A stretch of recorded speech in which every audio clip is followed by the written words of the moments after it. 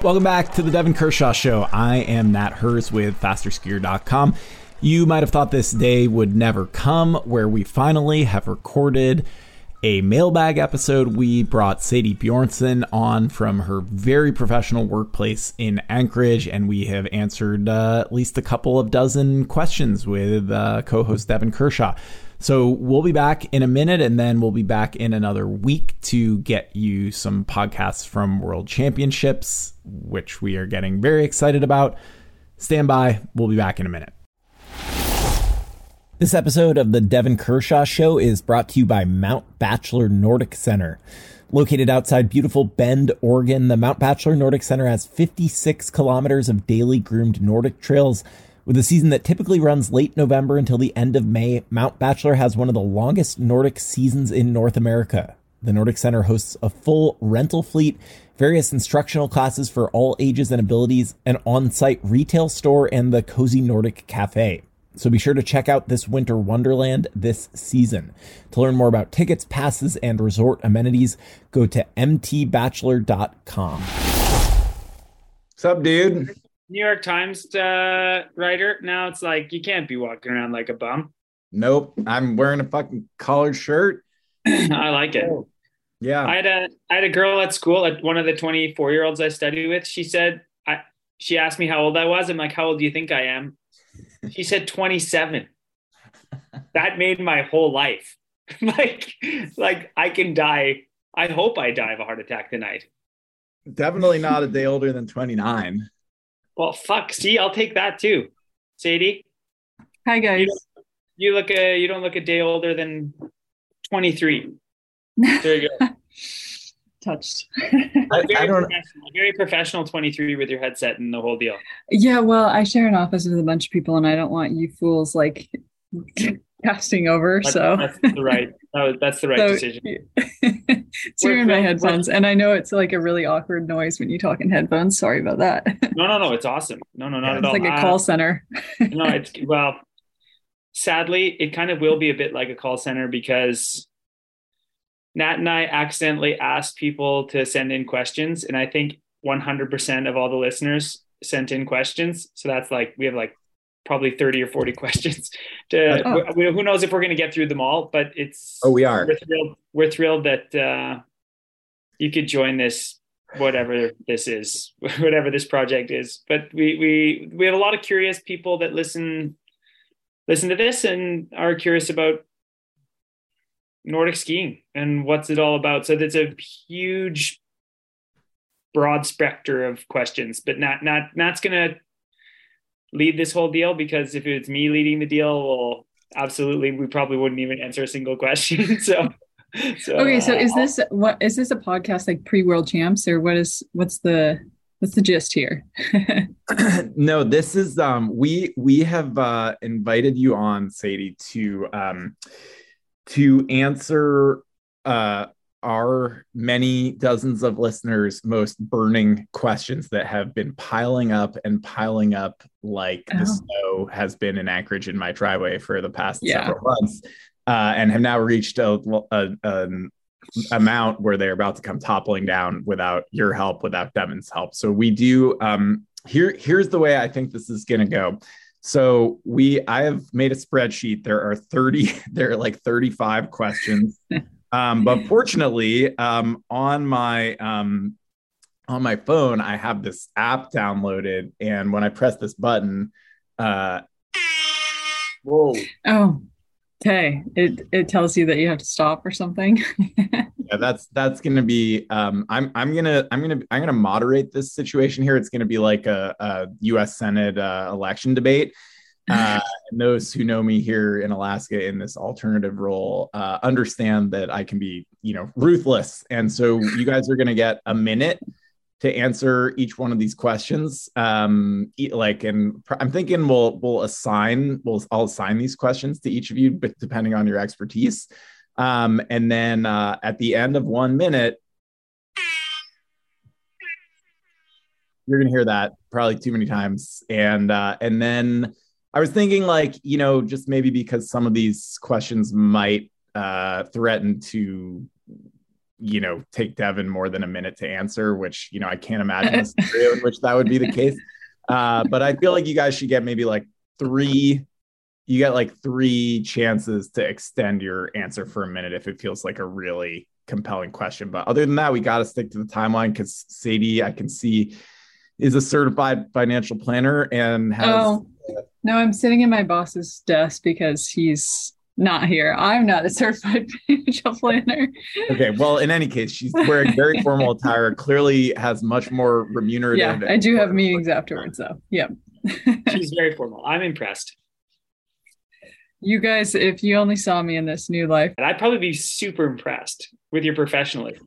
Maybe, but it would just be laughable how extreme different it is. But okay, let's get to the questions. That's true. Like, my life is also extremely, like, I can't even I can't even believe that it's almost like I never skied before. I guess I shouldn't say that if you're going to answer lots of questions, but like, yeah, if I had an athlete follow me for a day, first of all, they wouldn't understand a single word that was spoken all day, and second of all, they'd be like, oh my God, like, yeah. I do actually want to take a second here, because I feel like if you are listening to this podcast, you already know our guest, Sadie Bjornsen. Are you, or other way around, or what? Well, I switched. This is confusing. When I was a ski racer, I was Sadie Bjornsen because I forgot to think forward to the time when I would really change my name. And now I'm Sadie Bjornsen Maubet because my middle name is Bjornsen and my last name is Maubet. So that was just not great forethought, but it doesn't matter the order you say it. I'm Sadie. We'd call that like maybe just a slight branding miscue for your post-athlete career. But exactly. But Sadie was a long time member of the U.S. ski team, has many World Cup podiums, has, I believe, a bronze medal from the team sprint in the World Championships in, I think, 2017, and was part of this awesome resurgence of talent and hard work and success on the women's side for many years. And now she works in something important and financial in Anchorage. Welcome to speak to it, or not have to tag your employers with anything related to the Devon Kershaw Show. And also is,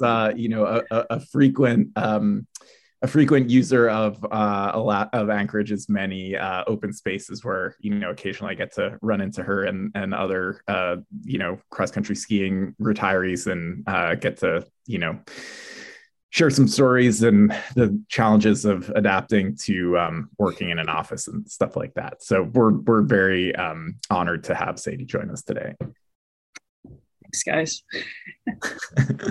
Okay, should we get... Don't sound too thrilled. Don't sound too excited. I'm just kidding. We are super thrilled to have you. Thanks, Sadie. We really appreciate it. Should we get into this? You guys ready? Let's do it. Ready. Okay, so I'm going to set my timer to 1 minute, and we are going to start with the first question from Roy Summers. Now I'm sorry, this is too specific of a question. We'll email you, Roy. Sorry, Roy from Thunder Bay. We're going to start with Sasha from a mystery location. Sasha says, I'm curious about the social dynamics within teams, particularly the Norwegian team. Athletes spend so much time together and they've all got a shared passion. No doubt they grow to be close friends, want the best for one another. On the other hand, competition within some of the teams is so stiff, your teammates' successes can actually be your losses. Does this ever lead to a culture of secrecy or athlete independence within teams? I want to toss that to Sadie, because you were in a pretty competitive U.S. women's team where probably start spots were at a premium for a little while. 1 minute, go. Yeah, well, this is one of the crazy parts about our sport, is that our roommates can be our greatest competitors when you stand on the start line. But that's something that we worked really hard on as a team to make sure that the competition left, when we left the the race course, we left the competitive side there. But I guess I would say it's really like that extends to the other teams as well, because we're like this traveling circus. And it's, while like the Norwegians, for example, are not on our team all summer long, it's the same group that we're traveling with every single weekend for 4 months straight. So we're all friends. We all know when a new person comes on the circuit, and we have discussions with each other. And of course, like, somebody that you knocked elbows with in the race, you're really frustrated and you have a hard time sitting beside them on the bus. But I would say we all are really good about turning that competitive off when we leave the race course, but making kind of a family out of it in the meantime. Okay, great. 1 minute, done. Next question. Gosh, that's hard. Yeah. Well, I know it's a bit ruthless. You know what? I like you showing us the time. Maybe we can do that instead of like having interrupted like air horns and stuff. Yeah, I mean, I think we'll use the air horn like if you get really egregious, like going on for 5 I like minutes. it. That's true. Then you got to get smacked. It's true. I know this. I don't really want to hop on this on question 1, but I think it is a really interesting. I'm going to a little bit. I think it's a really interesting question. It's just in the sense that while cross country skiing is an individual sport, you don't get better if you're not pushed in your training camps and on your day-to-day training. And the quicker you figure that out and the faster you learn that, the more sustainable success you'll have. And I think teams that haven't figured that out and have had huge rivalries where things have spilled over into bad team dynamics, results follow. And there's a lot of history of that, but we don't need to go into that now because we don't have time, but great question. Yeah, good question. Okay, next question is from an anonymous person in I'll just say in a northern part of the United States who asks, I'm curious what the ski reps do at major championships. Are they scouting talent / trying to sign athletes to their brand? Are they pressing the flesh with teams and telling them how good their skis are, getting data from the teams on how their skis are running in different conditions, just being visible and networking? I'm not even trying to be snarky. I'm just curious what they typically do all week. 1 minute, Devon Kershaw, go. Yeah, that's a great question because on the World Cup, you will have staff from all the big ski companies that are there. Honestly, a big part of their day is testing. So they have all these prototype skis and new skis coming right out of the factory and they just test them like crazy. So, and then they give the best skis to top athletes on a ranking list. So Jesse Diggins, for example, would get the best skis from Solomon. Like that's just how it works when you're number one, and Johannes Klebo would get the best skis for his weight, of course, from Fischer. So that's a big part of their day-to-day. That said, there is one thing that I can say about signing athletes. Most of the time, because it is a small family, a little bit like the athletes themselves, they try to sign new athletes at the end of the season, and it's such a small family. It feels like it's this huge thing, but even though there's a couple hundred people, they know, they've talked to the staff and the wax technicians. They know who's bailing on or the contracts are up and whose isn't. So it's all quite respectful. So, and they sign young talent, so new talent, people coming onto the World Cup that Sadie was talking about prior. That's when companies can really jump on the board early. Roger that. Okay, Devon, very good job keeping it to the appointed time. We will move on to John Allman from Montreal, who asks, when watching some of the big cycling tours during the summer, I noticed there is a lot of tech stuff monitoring the cyclist's health status like heart rate, watts, etc. That really grabs my attention and gives me a true view into the cyclist's level of comfort or discomfort and power output. My question, would you think this could add spectator value by seeing the hurt/effort of the skiers, or is this a pipe dream, knowing that this tech could add too much complexity and effort to the already stretched out production capabilities we see now? I'll kick this to you again, Devon. This seems like a good one for you to go on a little rant here. Yeah, no, it's a great question. I think the problem with cross country skiing and FIS is like they don't want to use the technology that's available. So some years ago, Polar was sponsoring which is a heart monitor company, was sponsoring the FIS World Cup. So they had athletes ski with like another dongle in the bib and then a heart rate monitor strap. And then they were live streaming that. It was didn't work out super, super great, but you did get to see some data. They tried that for a couple seasons, I think, Sadie, and then they went away from it completely. That's the only thing. They also tried, which was the worst, is like we would ski with this GPS system, which was the size of a deck of cards. Like it was literally like putting a deck of cards in a bib. They had a little pocket in your bib. And then they would go from live video to like this ghetto map, not even a good map, not 3D, just like 2D, and like a dot following the people on the course, which also fell flat. I like the idea. I think there's a lot that could be done with that, especially with the newer technology. You see what soccer has been able to do. So it'd be cool to see that in the future, but we're a long way from that now. Okay, so next question, we're going to go to Sadie from Joseph M. Coleman. Will this year finally be the year that the U.S. medals in the 4x5K relay, showing great potential, and some of the normal contenders won't necessarily have the best four or even be there this year? Gosh, great question. That's what we've been wondering for a couple championships in a row now. Will this be the year? As we all know, on championship day, you have to have all your ducks come lined up perfectly, and everyone's at their best. The peak shape of the year, the peak perfect skis, the best course. So it's definitely a lot of elements need to line up. I would say yes, this year the 4x5 is in a place to win a medal. I definitely think that they're all in great form. We have 4 strong ladies. I think it'll be, this is every year it's just within striking distance. So of course it's no different than normal. If those girls put everything together perfectly on that day, for sure they're not only can they shoot for a medal, but they can shoot for the win, which is pretty darn exciting. Dang. Okay, we have some extra time here, but we'll just move on to the next question from Ollie Burris in the Craftsbury, Vermont area.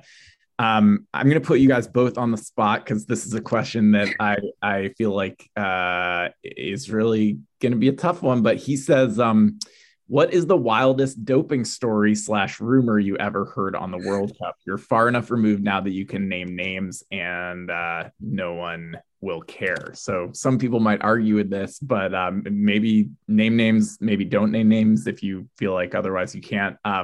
Either of you feel like you have a good story here? You know what? I don't think I have a good story other than the story that was told in like Icarus, the documentary. Exactly. I was going to say the same. Honestly, the Russian systematic doping fallout from Sochi is so wild. It's almost hard to believe it was true. And the fact that it was proven to be true is both incredibly depressing and far beyond any rumor that I have ever heard through 16, 17 years of professional skiing. It was outrageous. I'm a little too old to remember the fallout from the 2001 World Championships in Lahti when the whole men's team and burpee got busted at their home championships there. But the Sochi systematic doping stories is just unbelievable. Ollie had one other question that I will just quickly ask you guys to really name a name here. Who are your guys, if you had to pick one technique idol from, international cross-country skiing, who would it be? Astrid Jakobsen. Devon? Oh, for me, it's no question. I mean, Johannes Klæbo is like, it's stupid how good he is. So as far as technical skiing goes, both in classic and skate, like Klæbo can't be matched, in my opinion. It's skiing perfection.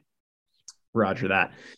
Okay, the next question, this should be a pretty easy one. This is from Bill Schwing. I have seen skiers holding hands while on slight downhills. Why do skiers do this? Are they testing glide?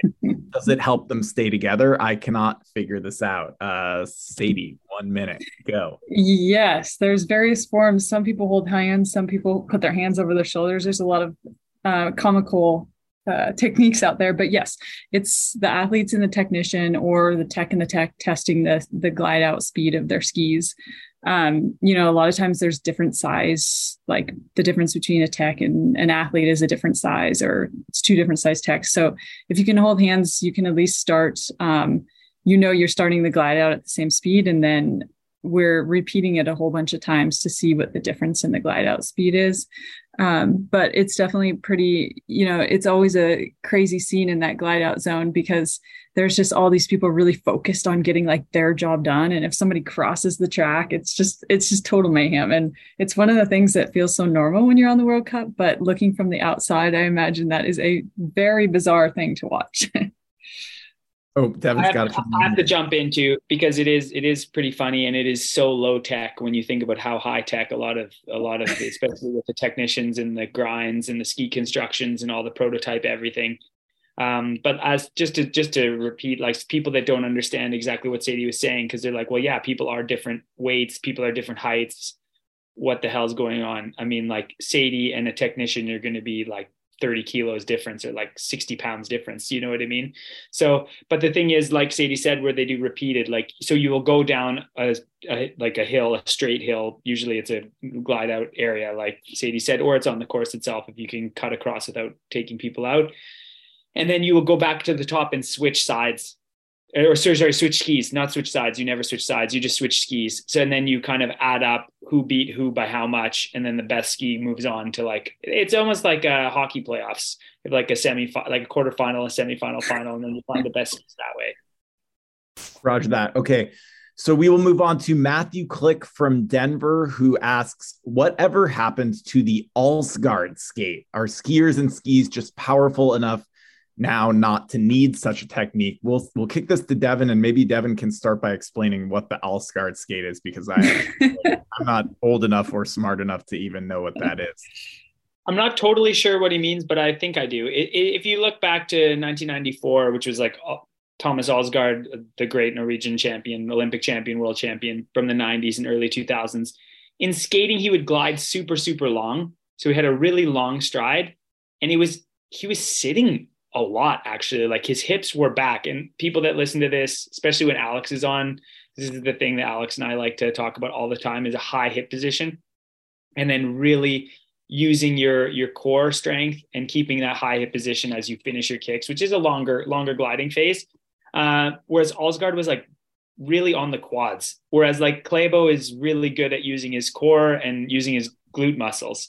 And I think there's just a progression of skiing. I think if you skied like Allsgard did in 1994, like sitting back like that, keeping on the quads, you get your ass kicked, because skiing has just progressed so much that style of skiing is just not fast enough anymore, especially in offset, or like, I don't know what that's called in American again, V1 alternate maybe.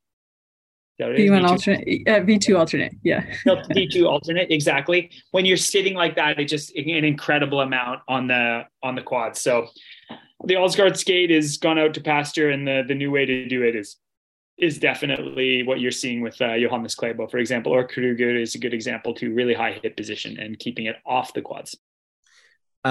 Next question is from Amy Oberbrockling, who asks, I think what is a really good question. She asks, I've been wondering while watching the World Cup this year, why do the skiers sign that clear board? Does it happen in every race? I'll kick that one to Sadie again. It doesn't. I don't think it happens in every race. And yes, there's always a clear board. And when you're late to the start, you miss the clear board because you're like, you got your skis right before the race and you didn't have time, or you're really nervous and you like sign something weird. It's always like this. I always thought of it as a nice way to like distract myself from the nervous, but it's a really good question. I actually have no idea what happens to that board. I imagine the organizing committee keeps it. I mean, what a cool keepsake to like hang on the wall for people that come skiing at the center afterwards. Maybe Devon knows more of where that actually goes. I have no idea where the board goes. And I think it was, there was a time that FIS was really trying to like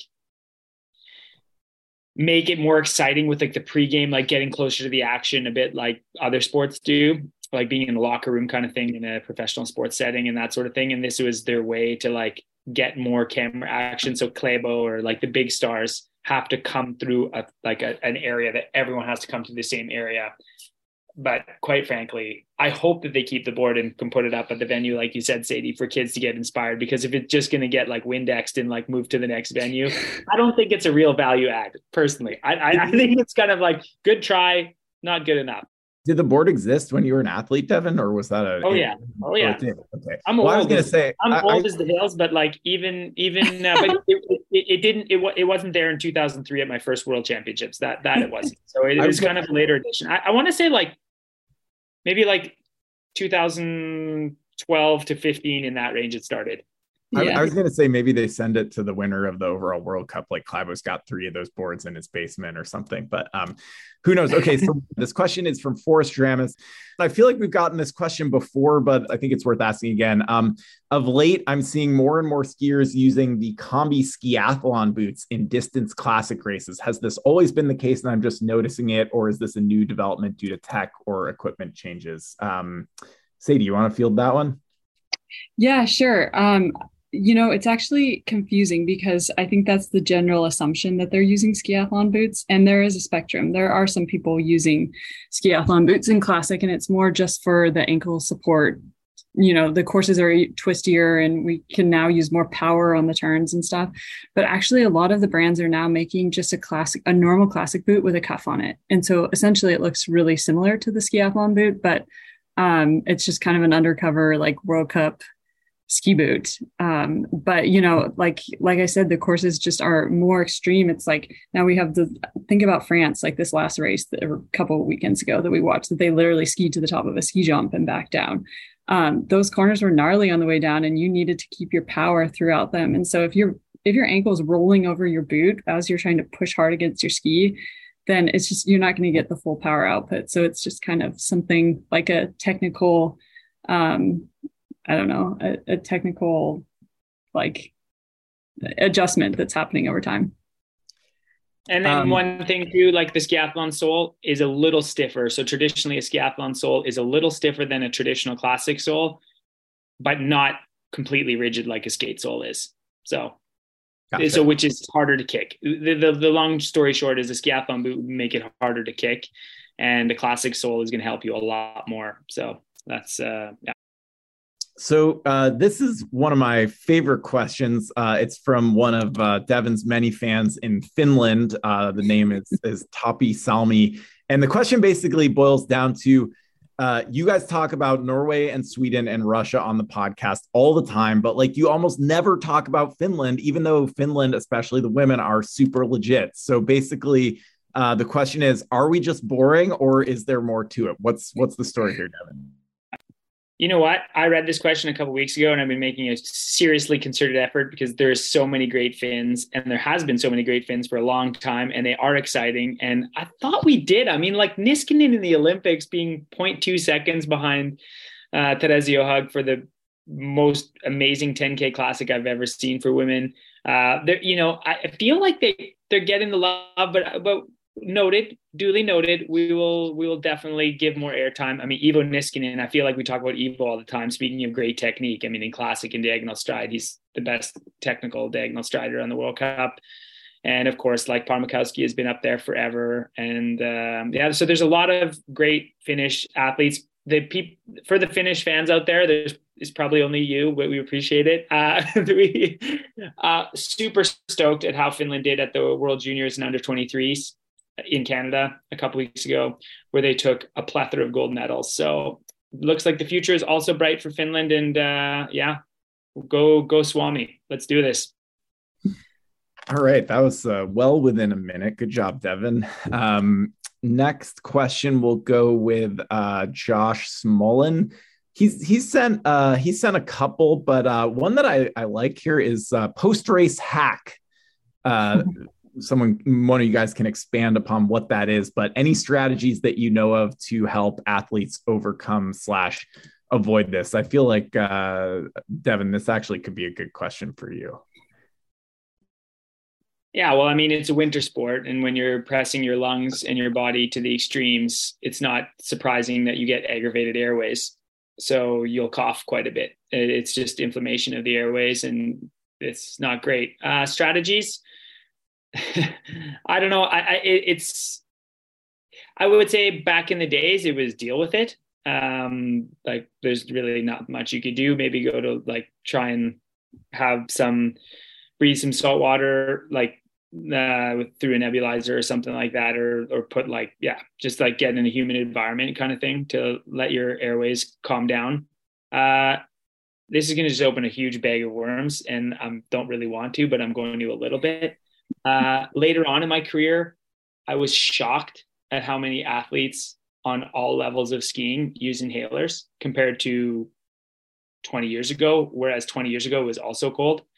So there seems to be a lot of people are using inhalers, but that's totally out of my pocket. There's no study that I've done. This is just observational evidence. So, but of course, like if you're going to be using inhalers to reduce inflammation, it will help. Also post-race hack, but that opens a whole other can of problems, and that maybe a whole podcast should be We should probably do a whole podcast on that and bring like an exercise physiologist and a doctor, because it actually is pretty interesting.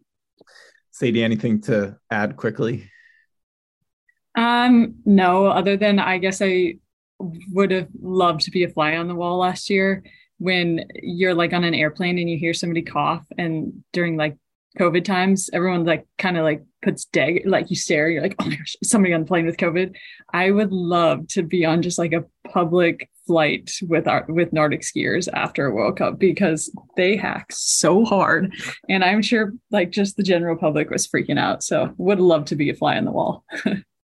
Okay, so we'll move on. Next question is from Cameron Clayton, location unknown. This is a good question. Has U.S. cross country or cross country Canada ever considered getting some sort of house or home base in Europe? USA Cycling has something similar and might address some of the problems you often talk about with the European advantage to go home between World Cup stops. Sadie, you want to try answering that one? Yeah, we definitely explored the idea, at least while I was on the team. And I think I was on the team for like something like 10 years. But it's not as simple as it seems. I mean, we spend a lot of time in like Scandinavia, and then we do a block down in Central Europe, and then we do a block, well, maybe over in North America. It's not as simple to always come back to one place. And at different periods of the year, we also like various altitudes. So, before championships, we want to go to high altitude, but I was somebody who never wanted to go to high altitude right after the tour. When I was trying to recover, I would have liked to go to lower. And so just the spectrum of needs is not as simple to have a home base. That being said, there are people like, for example, Rosie Brennan this year, she does have a home base in Toblach. And so she is coming back to that location. And I think she feels this happiness knowing that she has kind of a home and a home base where all of her things belong. And so I guess it's a little bit of a quantitative versus qualitative argument. It's good for your mind, but is it really good for your training to always be in the same place? I don't know. All right, so we will move on to the next question. This one I think is a good one for Devon. This one is from Ron Carmichael, but Ron Carmichael, who does not identify his hometown, but does send a subject line that says spanked. And the question is, distance World Cup skiers getting spanked by old dudes in La Diagonella, which is one of the ski marathons in the Ski Classic series. He says, Anders Auckland and Northug beat Musgrave and Patterson ?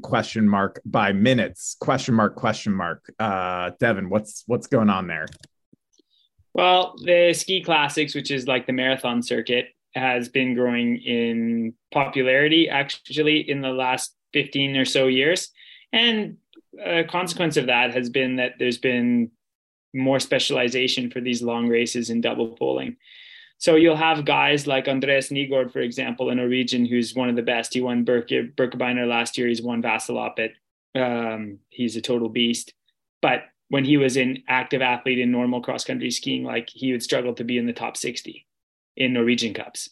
But he gave himself over to this long distance racing, and he is one of the best in the long distance racing. And it requires, it's a different physiological load that you're putting yourself under. The courses are pretty much dead flat. Some have some small hills, some have quite hilly, but generally it's fairly flat. Like the big, and even like Vasaloppet, the Marcialonga, for example, quite flat. And it just has a different physiological demand than normal skiing. So when you see professional skiers in the World Cup try and make a go at it with these long races that are flat, of course, like they're not trained for this. And if you put Anders Auckland or Andreas Nygaard at Holmenkollen and got them to do a 50K classic, they'd be like 15 minutes back, or they'd get their ass whooped. Not Anders Auckland 2002 edition, but Anders Auckland 2023 edition. So different demands and more specialization, and that's what you're seeing. All right. This next question is from an old training buddy of mine, Isaac Kreisman, who now lives in Bishop, California. His question, he's got a couple questions, but I picked out the most salacious one.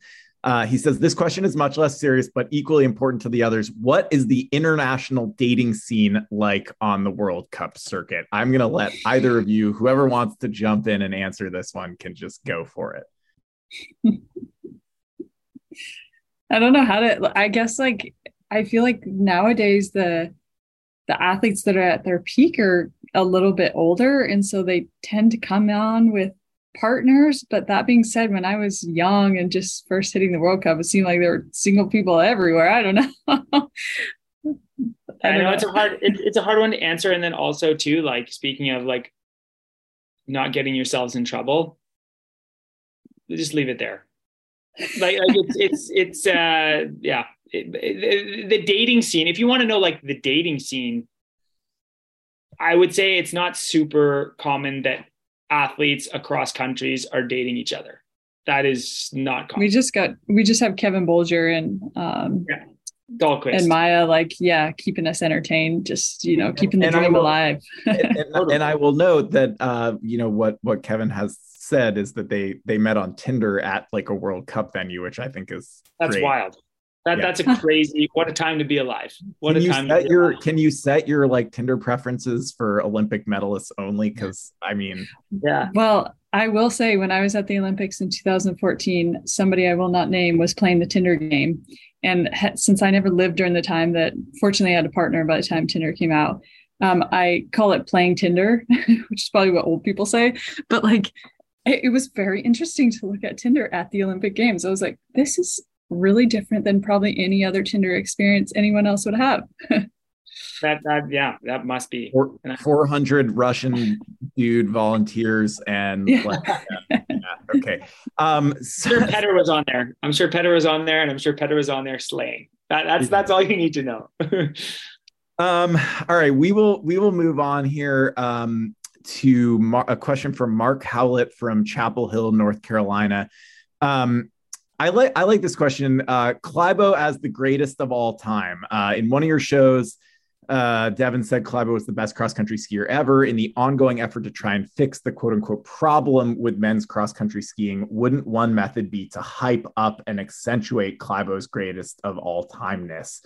And I totally disagree that he's boring. Personally, I think that taking off the gloves or poles before the race is over is pointedly disrespectful to the other athletes. So, Devon, why don't you weigh in on this one? Why don't we play up Klæbo's greatest? No, but I actually do. I think it's a great comment. I think it really is a great comment because, like if you think about it, like dynasty eras, like we loved seeing the Lakers just win championships all over the 80s, or the Celtics back in the days, and talking NBA, or, any sort of professional sports dynasties. We just love it. Like Golden State Warriors of a number of years ago, where they were just in the NBA finals all the time.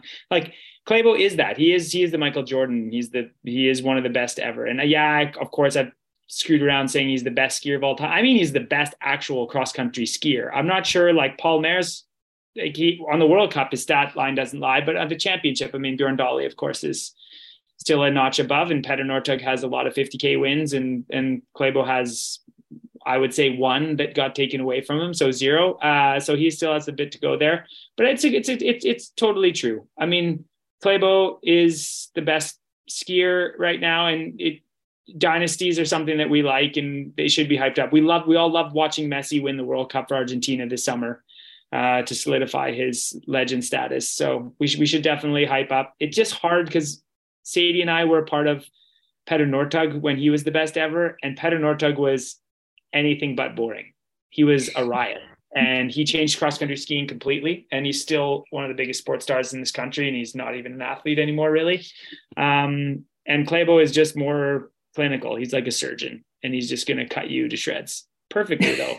So it's a little bit of a different thing. It's harder. Okay, so we're moving on to John Swain, a former competitor of mine who now lives in Minneapolis, Minnesota. His question, really straightforward, but I don't feel like we hear about this a lot. What makes someone better at skate or classic skiing? Is it always related to technique? Is it something physiological, or probably both, and it's impossible to separate them? Sadie, do you want to take a stab at that? Sure. Yeah. I mean, this is definitely a question that is up for interpretation for each individual person's opinion. But I always was confused why the US was so good at skate and not as good at classic, because classic just seems so much more like that's how you learn to walk. It follows like the brain's way of movement. I do think it probably is a little bit of the outcome of what is common, like what like who the people you're watching at your clubs. So like, I think there were it took off, that skating was like kind of, I guess, essentially our country really like took on skating. So, all the young kids watched like the Bill Cokes or whatever, and then they got good at skate. So I want to say it's a product of just what you're watching at your club teams. And I would hope to think that, it's starting to change. Like in Norway, it's of course that classic has been around for like centuries. And so a little kid learns watching their parent classic skier, like their heroes classic ski, and they know what beautiful classic skiing looks like from day one. So I guess I'm gonna say history. I'm surprised Devon's not jumping to weigh in here as well, but we will quickly move on. So this question is from Hannah in Missoula, Montana. This year, more than others, my husband and I have been annoyed by how similar a lot of the team suits are. Our annoyance has been fueled further by watching the Soccer World Cup, where uniforms are coordinated so that you can tell teams apart. So what is the process of teams coming up with new uniforms, or is there no process and suits are handed down from on high and it's just the Wild West? And to what degree are those shared across winter sports like Nordic and downhill wearing the same suits, or biathlon being different? Devon, you want to take a stab at that question? Sure. I think it actually is a great question. The rule is there is no rule, except for some countries have the same ski federation across all sports and the same sponsors that they share. So Italy is a good example.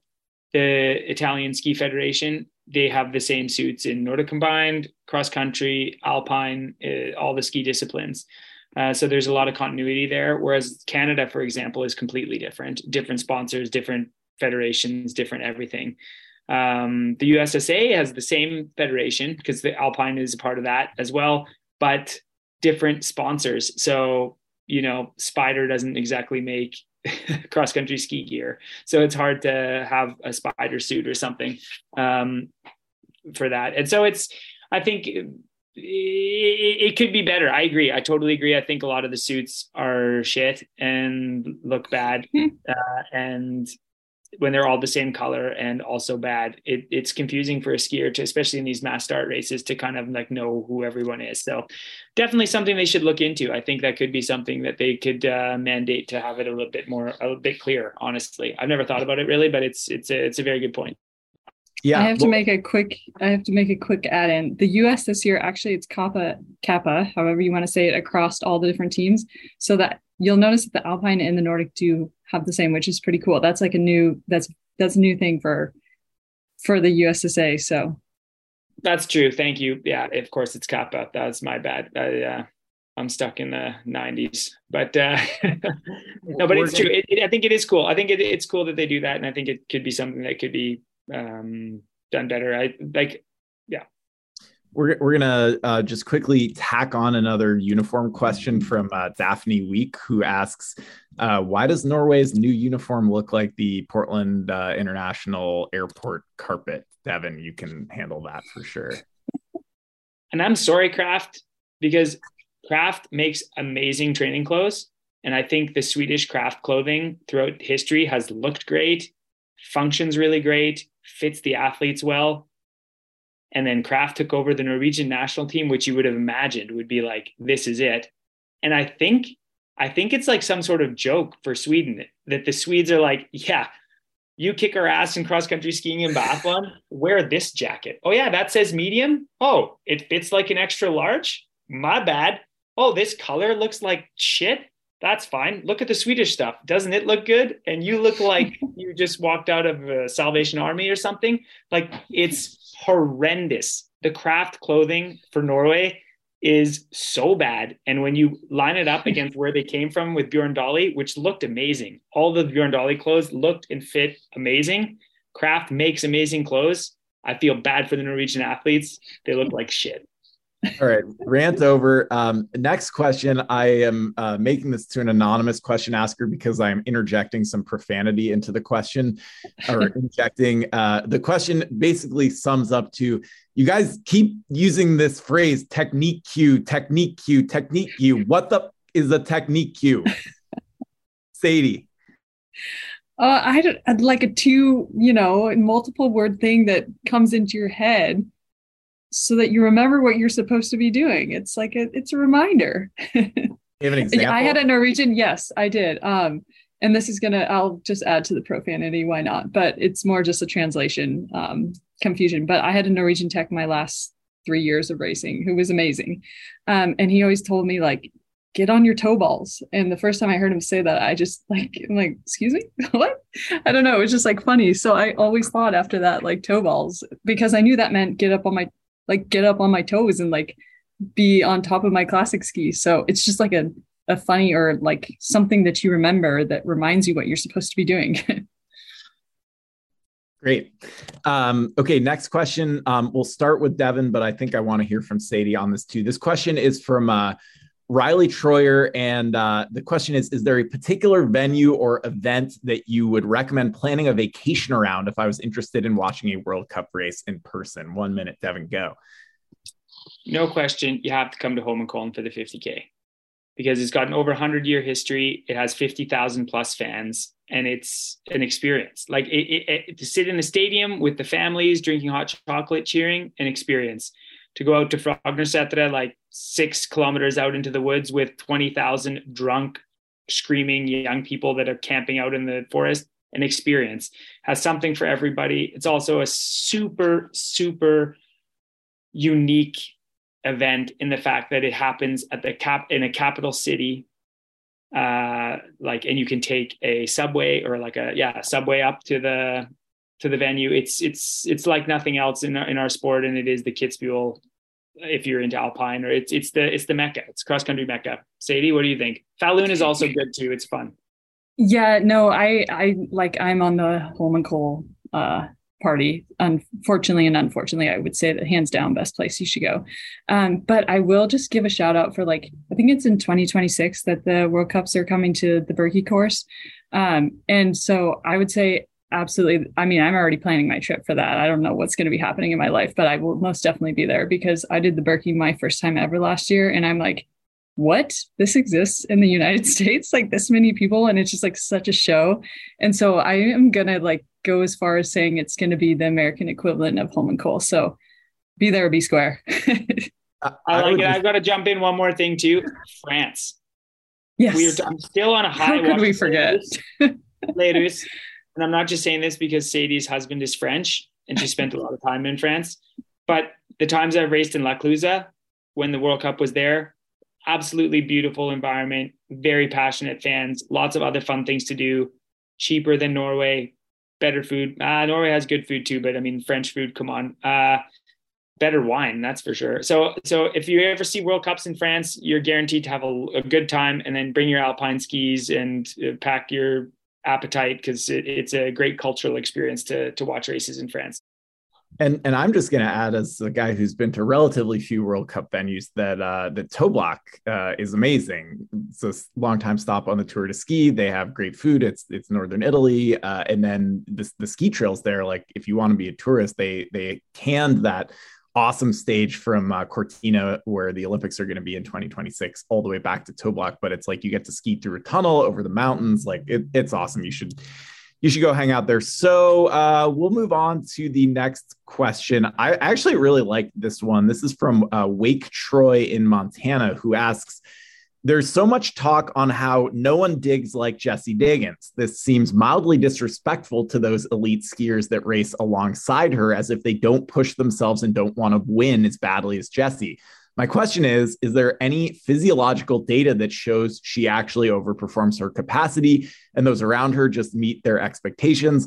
I know she always falls over at the finish or needs to be carried away, but I see Krista Parmakowski drooling herself and Kleibo just picking up his skis and walking off. Did Therese Johaug not dig deep during the Olympic 10K, or care to?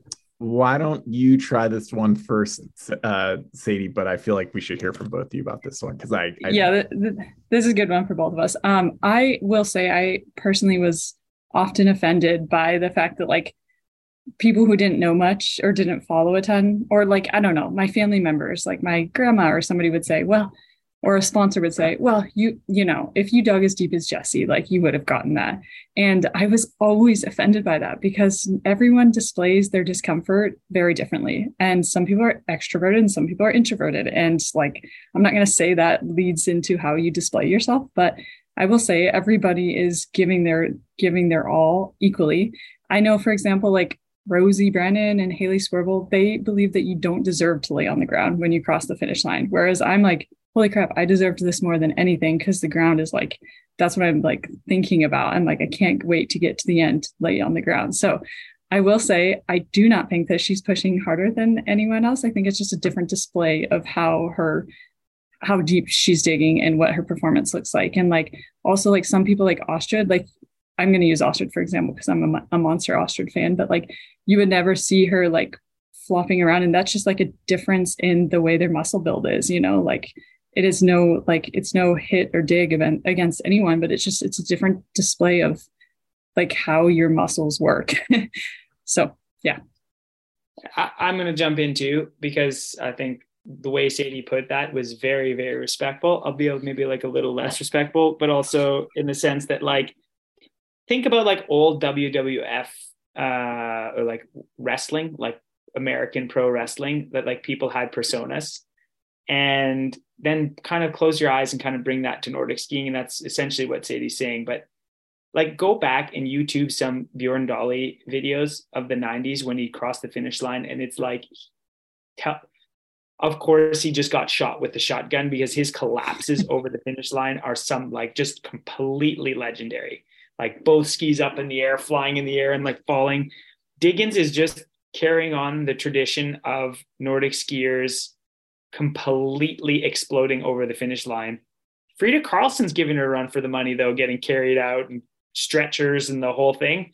But it's a show. It's straight up a show. I agree. Diggins does dig super deep, but Rosie digs just as deep physiologically. And no, Jessie Diggins' oxygen saturation at the finish line isn't like 10.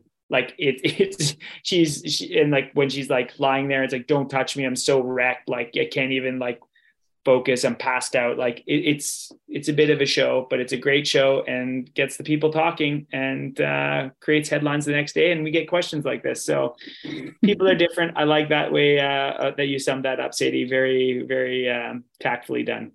I mean, we love the entertainment. That's why people watch sports. So I love that Jessie does that. I think it's entertaining. And then my family and coworkers think that we're so hardcore, whereas like Rosie might cross the line and people might not think that, even though she's total insanity, like hardcore.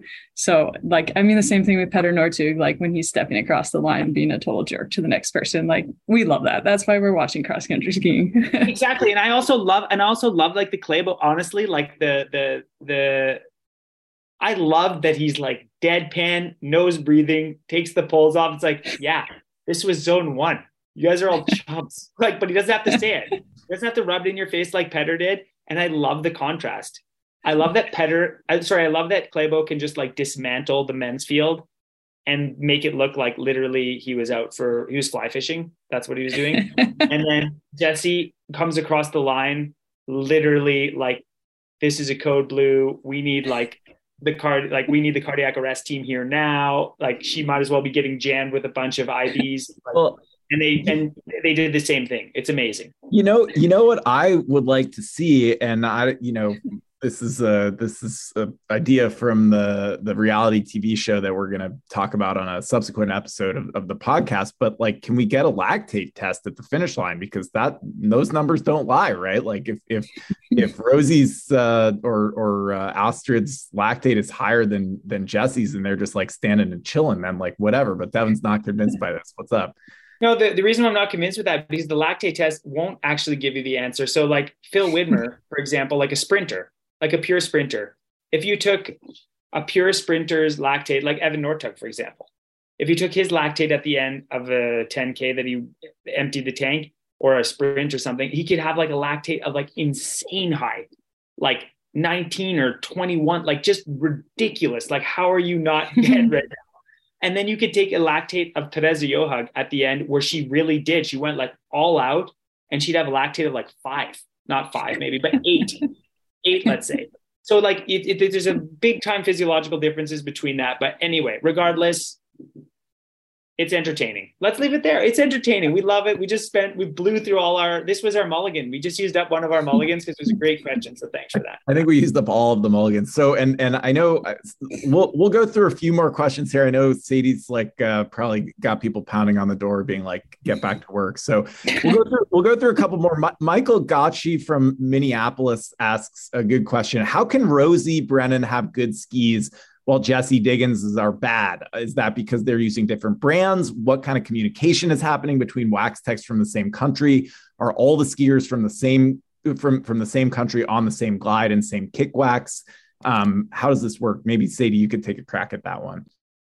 Yeah, well, this is the same question we've been asking for years. Like we spent a lot of my early career, Jessie had good skis while the rest of us were wondering what the heck happened. So just to sum it up, it is quite a process to have like your performance skis on the start line. There's all the testing that happens with the techs beforehand, and then each technician has like a specific way that they wax, or like a specific belief, like they believe this binder must go on, or this order must be taken. And so there is actually a decent amount of individualization, despite the fact that you're making a team call.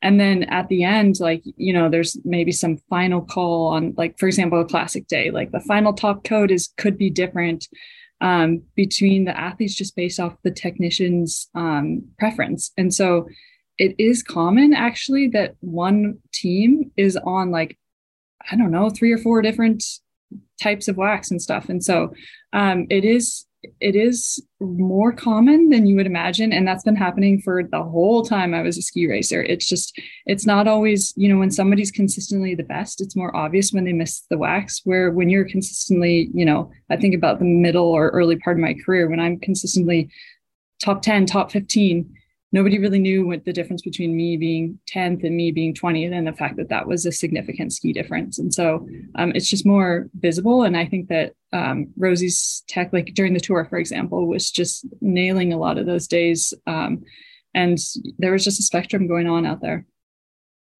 I have to jump in too, because like I will say as well that like also athletes, technically, this comes back to technique, because you have so many questions about technique. Like Alex Harvey, for example, and myself, and a lot in the men's field actually, but also some in the women's field. We talk with our techs and we want the slipperiest skis we possibly can get away with. I want the fastest skis. So let's wax them as thin as possible, because you have a real confidence in your classic skiing on the course that like, if I have to like muscle it up a little bit on that last lap, it's worth it to have faster skis all around. Whereas like maybe you're Jessie Diggins, you're feeling like your classic skiing is not that good, and then right before the race you're like, I need that security layer, like I need one more layer of a wax that's like one level warmer, and then you put that security layer with that one level warmer wax, and now all of a sudden your skis are draggy as shit, and it doesn't really help you anyway because your technique falls apart regardless, and now you have super draggy skis, and that affects it too. So it's a confidence. It's a dialogue that you're having with your technician, especially in classic. And in skate, I would say, just to add, is like the grind. So like Sadie skied with Fisher and had maybe factory Fisher grinds or maybe third-party grinds on her skis, whereas Jessie's the number one on Salomon for women, and Salomon has a number of different grinding machines that put different patterns into the skis, and Sadie would never have the same. Yeah, and Sadie would never have the same grind as Jessie, anyways, and that can have a huge effect in skating. All right, we're going to go with 2 more questions. We'll start with this one for Devon from Peter Knight. Lots of references made to the transformation of Jessie Diggins's or Therese Johag's technique over the years. I think this can provide some inspiration even for the crustiest of masters racers. I keep hearing, quote, angles mentioned. Care to elaborate what to look for in video, what sensations to seek out? I think it's a great question because everyone can improve their technique, and even in the later years. And Jessie, of course, is a great example in her classic skiing when she's in shape. Like she classic skis 15 times better than she did 10 years ago. Therese Johag goes without saying. I think even really cool is like we just saw that Paul Goldberg won a skate race, individual start skate race at 32 years old. That's incredible because like if you looked at how Paul Goldberg skated when he was 21, like you would never in a billion years guess he would win a skate race. When we talk about angles, I think Alex actually touched upon this a couple of weeks ago. but like, can you keep your weight directly under your feet? Like that's what it's all about. So in skating, if you have like a deep ankle angle, but having a high hip position, so like not sitting, like not that Alsgaard technique where you have kind of like a 90-degree angle with your foot and your tibia or like your shin bone, that is bad. So if you have like an acute angle with I would look to that in skating, especially where you see the athletes driving with the knee forward and have quite a deep angle between the foot and your shin bone, but also maintaining that high hip position so you can use your abs and use your glutes. I think that's a good start. All right, we'll go to the last question here from Kirsten Hensley in Ann Arbor, Michigan, who says, the U.S. puts a lot of emphasis on team building and dynamics. Is this commonplace or somewhat unusual compared to the other countries? Are any other countries really good or really bad at team cohesion? It looks like the Italians have a lot of fun out there. So I don't know, Sadie, do you want to take a crack at that? Yeah, sure. Well, I always feel like we were kind of leaders in that area, the US women's team. And like, I guess at the time we had the Canadians rep, we were North American crew, but I would say like, I always thought we were leaders in the fact that we made it fun. And I think that's because we were forced to live in a hotel room all year long for 4 months straight, whereas others could go home and get their support via other places. I do think that it seems like teams have more cohesion now than what I used to think they did. And maybe it was because I was young and didn't understand. But I do think like relays, think about it, like the relay is the most important medal that you could win in an event. It just like it speaks so largely about the depth and like the success of your team. And so I think as I see people getting more and more into these relay events, and I know that they were important because I remember watching like the Olympics when I was really young, and the relay events were important too. But I like to think that we're like, people are becoming more willing to be vulnerable. I don't know if it's social media or like what the heck it is, but I do think that there is more team cohesion than there used to be. All right. Well, we will, Sadie, we'll let you get back to much more important stuff than this. I don't know if you want to put a plug in for your, accounting, bookkeeping services or whatever, but we'll, thanks for joining us and helping a lot of folks get their questions answered. Yeah, well, I've jumped full double feet into my new life. I did my CPA exams last year, and I'm now working as financial planner. And so I sometimes I've gone through periods where I've stepped out of skiing, but I just keep getting pulled back in because it's just too entertaining. So it's nice to join the podcast with you too. Thanks a lot, Sadie. Thanks a lot. Congratulations to the exams and keep on crushing it. You too, Devon. Thanks. We'll try. Well, I'm getting crushed. So there is crushing happening. Well, hey, it's just like the giant transport truck running me over daily. But isn't that life? Like everyone's out there getting crushed, just faking it till they're making it. And then One day they're faking it so hard, all of a sudden they think they're making it. Yeah. I probably will never be that, but like one day it'll be over and that'll be that. And that'll probably feel good. I'll be so beat down that it'll be like, you know what? Lord, take me. Take me now. Take me now. Exactly. But we really appreciate you jumping on, Sadie. Thanks so much for helping answering some of these questions. Yeah. Thank you, guys. All right. Talk to you later, alligators. Yeah. Ciao.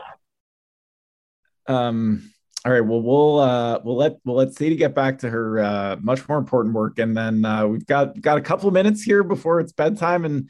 In Norway, I know it's getting pretty late, and you probably got about 4 textbooks to crush through. But I don't know. What do people need to know? It's a little less than a week and a half. I'm just thinking about all the many miles that I have to travel in that period of time.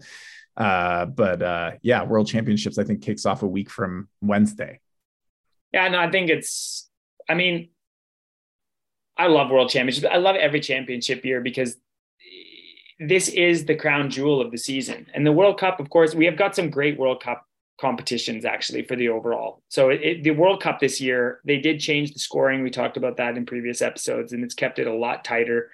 And, on the women's side, for example, in the overall World Cup, you have like Tia Lindesvang, you have Frida Karlsson and Jessie Diggins and Kirtu Niskanen all in there. competing for the overall World Cup, and they all have a chance to do it. And on the men's side, you have like the Battle of the Titans with like Paul Goldberg, who's putting together like a season like none other, but he's up against Klæbo, who's breaking the record for most wins in an individual season.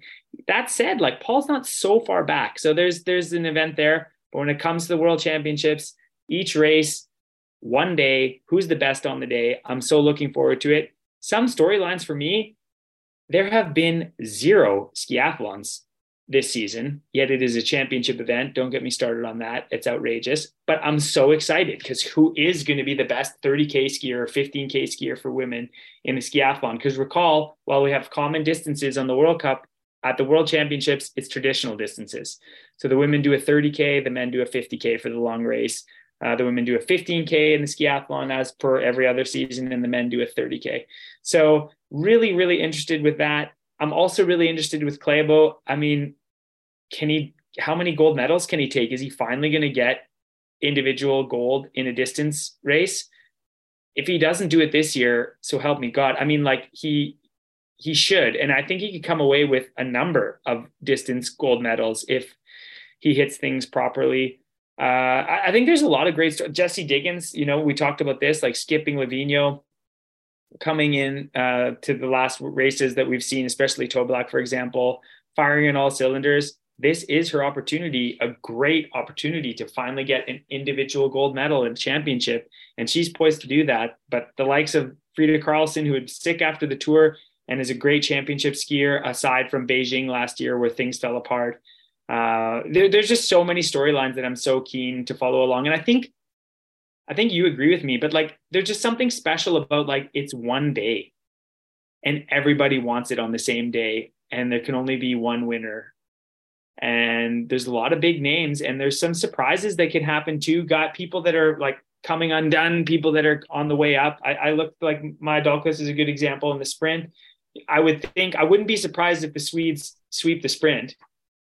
That said, it's not like I can just give the gold medal to Sundling, even though I want to, because the way she skis, her technique and how she's been skiing lately. But like Ribom's had a great season and Dahlqvist is coming back online here after a slower start. So, but Skistad, the young Norwegian that won in France, going to be pretty exciting there. So I don't know. I think there's a lot of storylines. I think people can really look forward to it. And I mean, we could go through a bit and like predict it. We can predict a little bit. Maybe we don't have to predict the whole podium, but we can some predictions. For example, the sprints. I think Sundling if Sundling doesn't win, I'll be surprised. And if Klæbo doesn't win, I'll be surprised in the sprint. So, no, but I'm just kidding. There's so many names we could go through, but it's often it's the heavy hitters that come away with the most spoils. That said, there's always some great surprises at the championship. Well, and I think another big looming question over this one, and maybe we get back to this the day or two before everything starts, and we get you and Harvey to come back and deliver, actually put your noses on the line a little bit. But I think one thing that is a big story this year is like Russia isn't there, and so I think the question about the relay and the U.S. women's like ability to contend in the relay, I mean that's a huge thing. And same with like all of the individual races, both men's and women's, the fact that you don't have Russians there, like, I don't know. I feel like in 10 years, no one is going to look back on these races and say, this person was an asterisk world championship because the Russians weren't there. But it is something I think for people to talk about this year. And I also think it's cool, just seeing racing happening. We're not going to China again. And I'm really looking forward to a championship event where there isn't like crazy visa and COVID testing protocols. Not to say that stuff wasn't legitimate, but I think it'll be cool to be like in a new, what looks like a really spectacular kind of glorious European venue where they're just like really thrilled to be having this event come. So I don't know. I mean, yeah, I think it'll be great. I'm really excited to be able to, be taping some podcasts with some regularity on Central European time also. Yeah, that'll be nice. For sure. It'll be easier for us to get all on the same page. And I'm really, like you said, as far as the venue goes, Planica is a beautiful venue. I think it's so cool that a country like Slovenia is getting the world championships. Yes, maybe in cross-country skiing, they do have a good history, like Petra Majdic, you have land pitch that make the switch over to biathlon, but they have names that have competed at a high level. But jumping, man, like we can't forget, we don't talk about this ever, but in jumping, Slovenia has an amazing history of like the biggest jumping stars. They're not quite at the top level this season, which is a bit too bad that they have the World Championships. But that said, they have a rich history with jumping. Nordic combined, maybe a little thinner on that side too, but beautiful venue. I'm really excited to see. I don't know if you've been following it. I'm just a sport dork. So the biathlon World Championships are happening as we speak in Oberhof. And first of all, Oberhof is a foggy East German disaster. They can't see the targets right now. No, but what you can see is how crazy the fans are. Yeah. And after coming out of this COVID situation, and we're still in it, but all the governments have given up, to see fans so stoked at venues at these big championships gives me goosebumps. And I hope that Planica will be no different, and we'll see a huge fan base out to cheer on the best skiers in the world. So it'll be interesting. Like you said, with the asterisks, the Russians, like, I'm sorry, like in the present day, it is an asterisk. I mean, of course, when you have the likes of Bolshunov, especially one of the greatest skiers of his generation, no question. You saw what he did at the Olympics. Not there. I mean, that is going to change those distance races in a big way, especially the mass starts. That said, if Klæbo comes away with 4 gold medals, you cannot put an asterisk to the fact that he is one of the greatest skiers that ever lived, and is well deserving of those championship victories. So it's an interesting time in the world of sport. But that said, there'll be lots to cheer for, and there'll be lots of great stories that I'm thrilled to follow along with. It'll be fun. Thanks for sticking with us. We'll be back.